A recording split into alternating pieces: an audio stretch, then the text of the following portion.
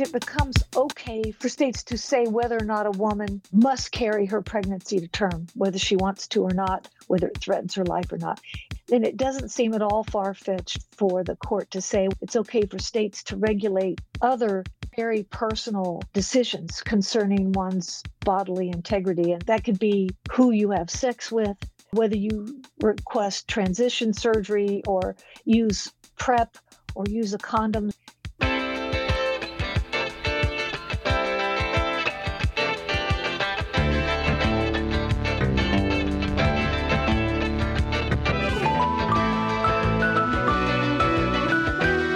Welcome to This Way Out, the international LGBTQ radio magazine. I'm Greg Gordon. Putin's Ukraine attack may use anti-queer hit squads. India's medical commission calls for prosecution of conversion therapists. And will the U.S. top court row away queer rights? All that and more this week, now that you've chosen This Way Out. I'm Elena Botkin-Levy. And I'm Michael LeBeau. With News Wrap, a summary of some of the news in or affecting LGBTQ communities around the world for the week ending February 26, 2022. Russian tanks are rolling in, and many queer Ukrainians are fleeing the capital Kyiv and other major cities. Others are vowing to stay and fight. Even though LGBTQ people are not generally well treated by their fellow Ukrainians, queer life in Vladimir Putin's Russia is far worse. Olena Shevchenko of the LGBTQ rights group Insight told Reuters, "It will not be possible for LGBTQ people to stay, especially if it is a long occupation." Timur Lervchuk has already left the capital. The co-founder of the LGBTQ rights organization Fulcrum made it with his family to the western city of Lviv near the Polish border early on February 25th. He said, "LGBTQ people felt unsafe before, but now they have a much higher level of feeling unsafe." Andrei Kravchuk of Ukraine's LGBTQ Nashmir Center said by email that he and his partner were also thinking of leaving Kyiv. He wrote, "My boyfriend and I already have the experience of living under shelling, and we know what will happen next. It is difficult to withstand constant tension and listen to every sound outside the window." Kyiv Pride is looking to the world for support. The group defied the Russian invasion on Twitter, saying, "We remain strong, we are not intimidated. Putin lives in the past." From nearby Georgia, Tbilisi Pride tweeted, "We stand with the brave people of Ukraine." Street demonstrations are protesting the Russian invasion of Ukraine in many Western nations, even in Russia itself. Putin's propaganda pal, Donald Trump, remains one of his only supporters, and some observers are starting to compare the Russian dictator's mental state to that of the delusional former U.S. president. Putin claims that his goal is the denazification of Ukraine, but Nazis are clearly not who he's after. First on his list is the democratically elected president Volodymyr Zelensky, a Jew whose relatives were killed during the Holocaust. An anonymous U.S. State Department official told Foreign Policy that Russian hit squads could be targeting political opponents and members of other vulnerable groups if Putin succeeds in setting up a pro-Kremlin puppet regime in Ukraine. An unnamed Biden administration official says that the United States has been in contact with LGBTQ Ukrainians and others in the crosshairs. They told the Washington Blade, "We have engaged directly with these populations to direct them to programs that offer emergency assistance to address relocation, medical expenses, or other unexpected costs. And we have engaged with allies and partners to try to ensure that those who must flee Ukraine have somewhere to go." When queer men started fleeing the anti-queer pogrom in the Russian region of Chechnya, the Canada-based organization Rainbow Railroad became known for helping the refugees to safety. Their February 24th media statement said that they are concerned about the impact this conflict will have on Ukraine's LGBTQI+ community. We are preparing, in consultation with our partners, possible ways we can help people at risk in the region. On the same day that the first Western sanctions were imposed on Russia for invading Ukraine, 2 queer siblings were sentenced to lengthy prison terms in a Chechen court. According to Amnesty International, one is gay and the other is trans. They were convicted on charges that include breach of the country's security laws, providing food to a Chechen militant, and complicity with illegal armed formations, charges human rights activists deny. 21-year-old Salek Magamodov was sentenced to 8 years in prison. 19-year-old Ismail Isaev got 6 years. They were moderators of a youth-led Telegram channel that contained posts critical of the Chechen regime. The prosecution relied on forced apology videos that the siblings made after reported physical abuse. Salek and Ismail first came to the attention of Chechen authorities in 2019 when an officer found an LGBTQ pride flag on Ismail's mobile phone. The siblings have been in and out of jail ever since. Their attempt to flee the country was thwarted in February 2021 when their Moscow safe house was leaked and security agents returned them to Chechnya. The Russian LGBTQ network's North Caucasus SOS represented the siblings in court. Their press release says simply, "Today's verdict of the Chechen court is a crime against common sense." India's National Medical Commission is joining the growing international movement against conversion therapy.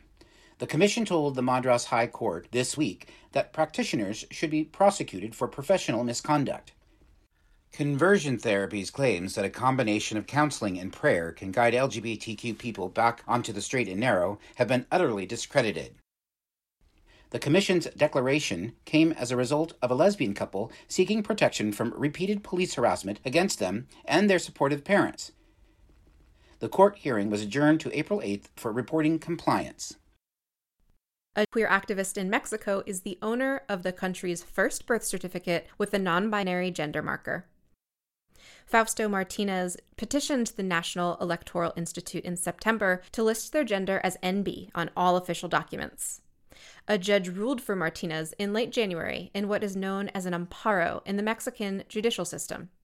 The Guanajuato Civil Registry issued them a new non-binary birth certificate on February 11th. Martinez said in a tweet after they received their new birth certificate, "I have always said, what is not named does not exist." Mexico's Foreign Affairs Ministry announced in January that transgender people who were born in the country could get an amended birth certificate at any Mexican consulate. Activist Mateo de la Torre received his at the Mexican consulate in Washington, D.C., after the new policy took effect. He told the Washington Blade, "This birth certificate comes after a decade of living in my truth as a transgender man and after years of advocating for my right to be recognized as such." In a related report from the Spanish news outlet Agencia EFE-SA, El Salvador's Constitutional Chamber of the Supreme Court of Justice ordered Congress this week to change laws to allow a simple change of name based on gender identity on all legal documents. Finally, Florida's so-called Don't Say Gay bill passed by a vote of 69 to 47 in the State House on February 24th, mostly along party lines. It now returns to the Senate, edging closer to the supportive signature of spotlight-seeking racist and anti-queer Governor Ron DeSantis.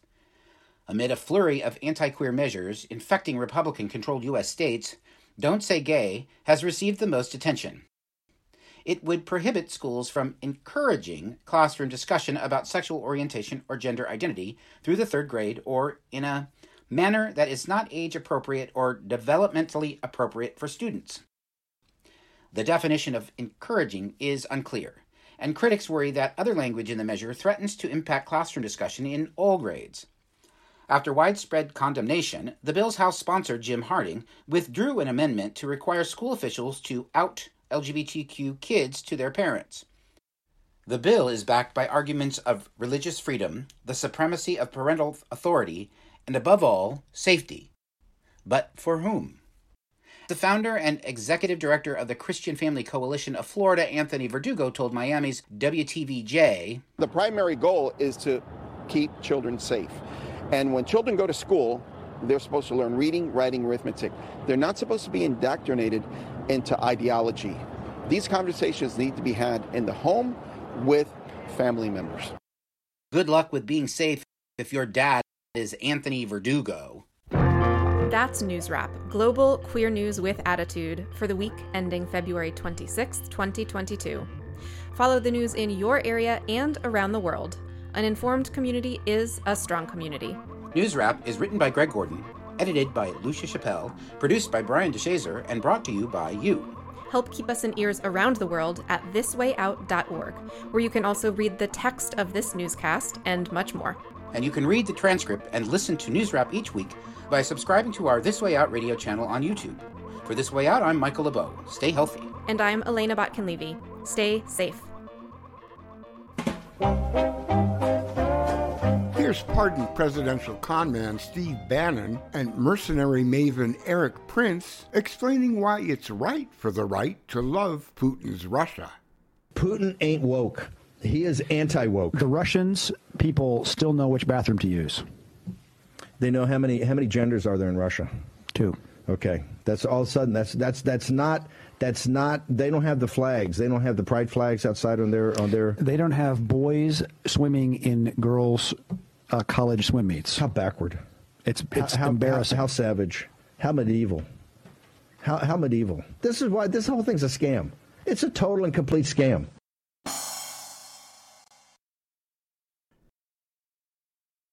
Think about this.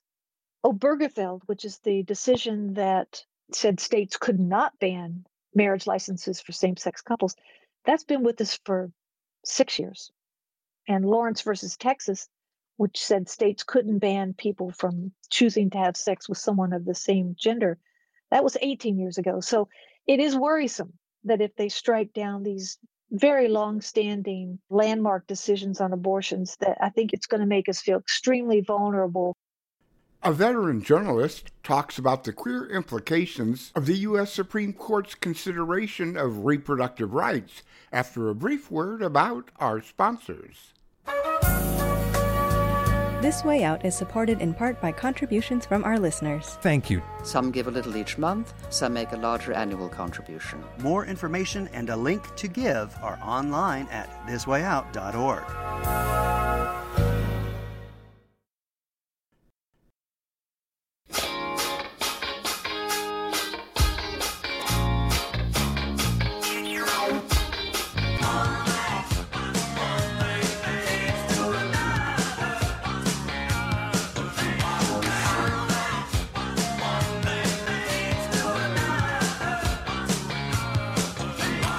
A woman's right to choose and a same-gender couple's right to marry are settled law in the U.S., right? Not so fast. Christopher Beale got some expert analysis on the San Francisco-based radio show Out in the Bay from a lesbian reporter with decades of experience covering national issues and the High Court. The Honorable, the Chief Justice and the Associate Justices of the Supreme Court of the United States. Oyez, oyez, oyez. All persons having business before the Honorable, the Supreme Court of the United States, are admonished to draw near and give their attention, for the court is now sitting. God save the United States and this honorable court. It seems like it's been quite a few years since those of us in the LGBTQIA community had to hear news stories about our very rights being debated in the U.S. Supreme Court. Same with women's rights. That is until... We will hear argument this morning in Case 19-1392, Dobbs versus Jackson Women's Health Organization. This past December, the justices heard arguments over a new Mississippi law that bans abortion after 15 weeks of pregnancy. Mr. Chief Justice, and may it please the court, Roe v. Wade and Planned Parenthood v. Casey haunt our country, and 50 years on, they stand alone. Nowhere else does this court recognize a right to end a human life. Many legal observers who were there in person believe the court's conservative majority could undercut Roe v. Wade and Casey v. Planned Parenthood. Those are the 1973 and 1992 decisions that have, up until now, upheld the right of women to have an abortion.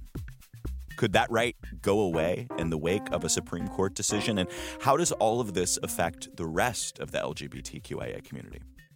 Joining us with expert analysis is national politics and legal affairs correspondent for the Bay Area Reporter, Lisa Keene.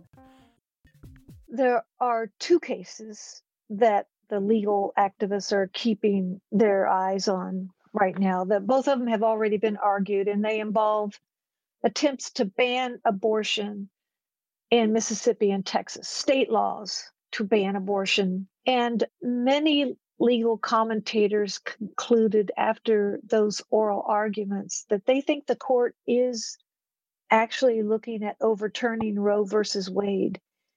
And they think that might actually make it possible for states to begin banning abortion significantly, not just very late term abortions, but abortions after as early as 6 weeks, which would really eliminate most abortions. You know, the consequences go beyond just abortion for many, many reasons. We're 50 years after Roe v. Wade made abortion legal nationwide. Why do you think 50 years later abortion is back in the spotlight? Things have changed primarily because the court has changed. We've had conservative courts before, but this is the first time that we've had like a 6-3 conservative court, making it much more possible that the support for seriously undermining Roe versus Wade to take place, for there to be a realistic chance of it to take place. The 6-3 really came about just before the election in 2020 when Trump appointed Amy Coney Barrett to the bench. She made number 6, which really just gave a lopsided strength to the conservatives on the court.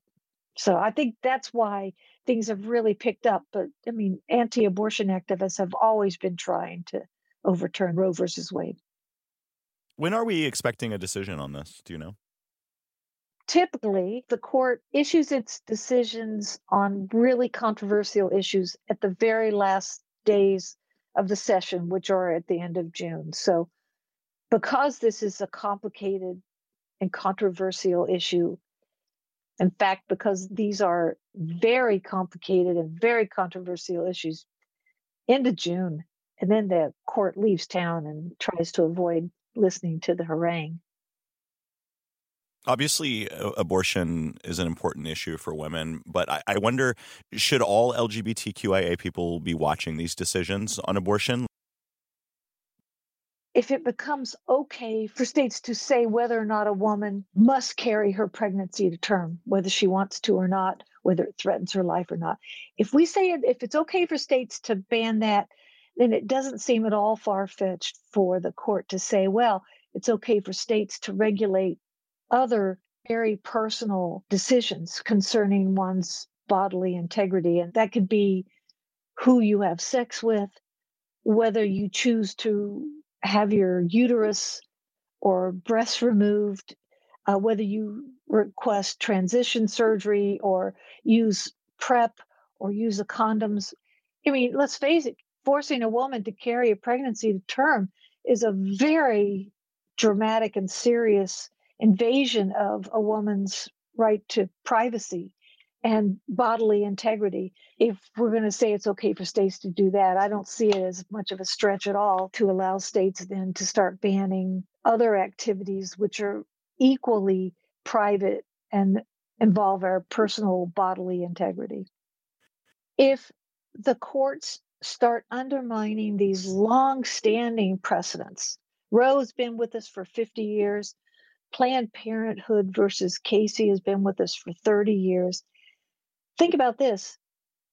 Obergefell, which is the decision that said states could not ban marriage licenses for same-sex couples, that's been with us for 6 years. Not 50, not 30, 6. U.S. versus Windsor, which struck down DOMA, was just 8 years ago. And Lawrence versus Texas, which said states couldn't ban people from choosing to have sex with someone of the same gender, that was 18 years ago. So it is worrisome that if they strike down these very long-standing landmark decisions on abortions, that I think it's going to make us feel extremely vulnerable for what they might go back and try to do concerning LGBT-related decisions.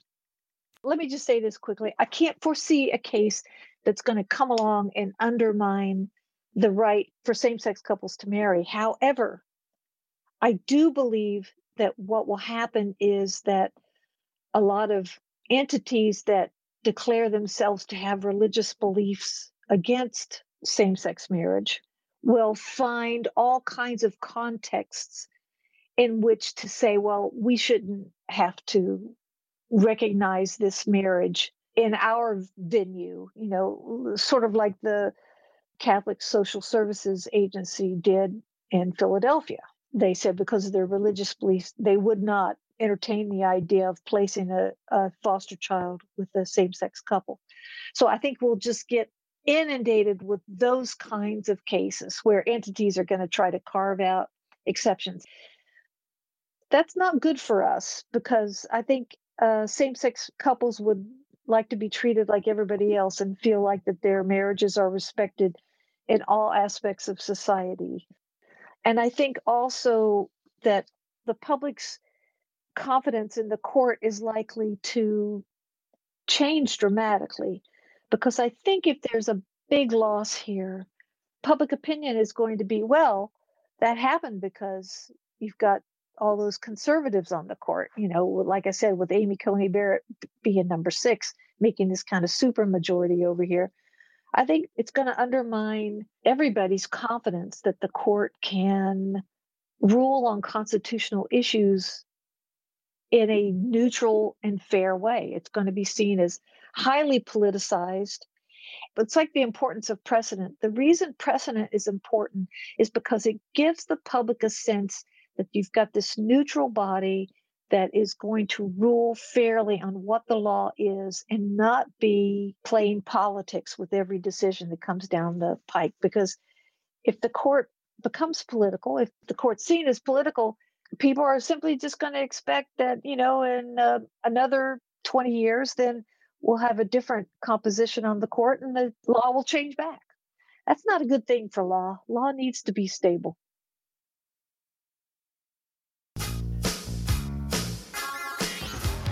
Hi, I'm Cleve Jones, and you are listening to This Way Out, the international LGBT radio magazine. An informed community is a strong community.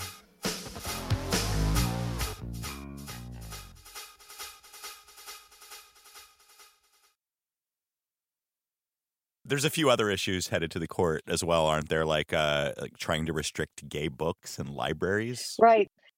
We're seeing a lot of things percolating on efforts to, once again, ban gay books from libraries, ban them from schools, again, based on religious reasons. I think there's been the continuing efforts to try to ban the use of bathrooms and locker rooms by students who are transitioning. There's even attempts by teachers, in some cases, refusing to address a student by the student's preferred pronoun or name, saying that their religious beliefs require that they refuse to respect the student in that way. And of course, there's cases that are already in the pipeline challenging the right of trans women to participate in women's sports competitions. I think all of these are headed for the Supreme Court. It's just a matter of what time they'll end there, but they're all going to be really important cases once they get there. What can we do at this stage as citizens to affect this? This isn't a short-term battle. To try to establish equal rights for LGBT people, it's a lifelong battle. It always will be, I think, just like it is for African Americans and others. I think what we can do as individuals are to give financial support to our legal organizations that are fighting very hard and working very long hours and strategizing in really important ways for how to preserve the rights we have and to even achieve new protections in many arenas. And the battlefronts are so many and so varied, they really need as much support as they can. I think we can also, as individuals, stage protests. I remember back in 1986, after the Bowers v. Hardwick decision, which was the decision that said states could ban people from having sex with someone of the same gender in the privacy of their home. That caused a huge explosion of protest on the front steps of the Supreme Court. And my sense was that the court was very moved by that, and so was public opinion, and so was the attention of members of Congress. I think those protests help. I really do. I think because they show visibly, hey, we're here and we don't like this, and we're citizens too, and we deserve our rights. Sometimes we have to clamor for our rights. Following that decision, gay people didn't go away. I think, if anything, more and more and more LGBT people came out, and they came out in droves because they had to protect their rights. They had to stand up for themselves. And of course, with the AIDS crisis occurring, it was a matter of life and death too. They really had to fight for their lives as well. So I just don't see all of a sudden the courage and fortitude of millions of LGBT people suddenly evaporating. I think many people might be weary of the battle, but nobody's giving in on this. I think we're going to hang in there, and hopefully justice will prevail.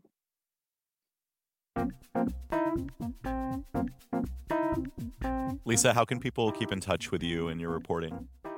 Well, in San Francisco, my legal coverage is carried by the Bay Area Reporter, and I'm in gay newspapers in other cities around the country. And you can also see my reporting at keennewsservice.com. Those were highlights from Christopher Beale's discussion about the High Court with veteran reporter and legal analyst Lisa Keene on the San Francisco-based radio show Out in the Bay, outinthebay.org. While it won't change the liberal-conservative imbalance on the Supreme Court, President Joe Biden's nomination of Judge Ketanji Brown Jackson is historic. Brown will be the court's first African-American woman justice if she's confirmed by the Senate.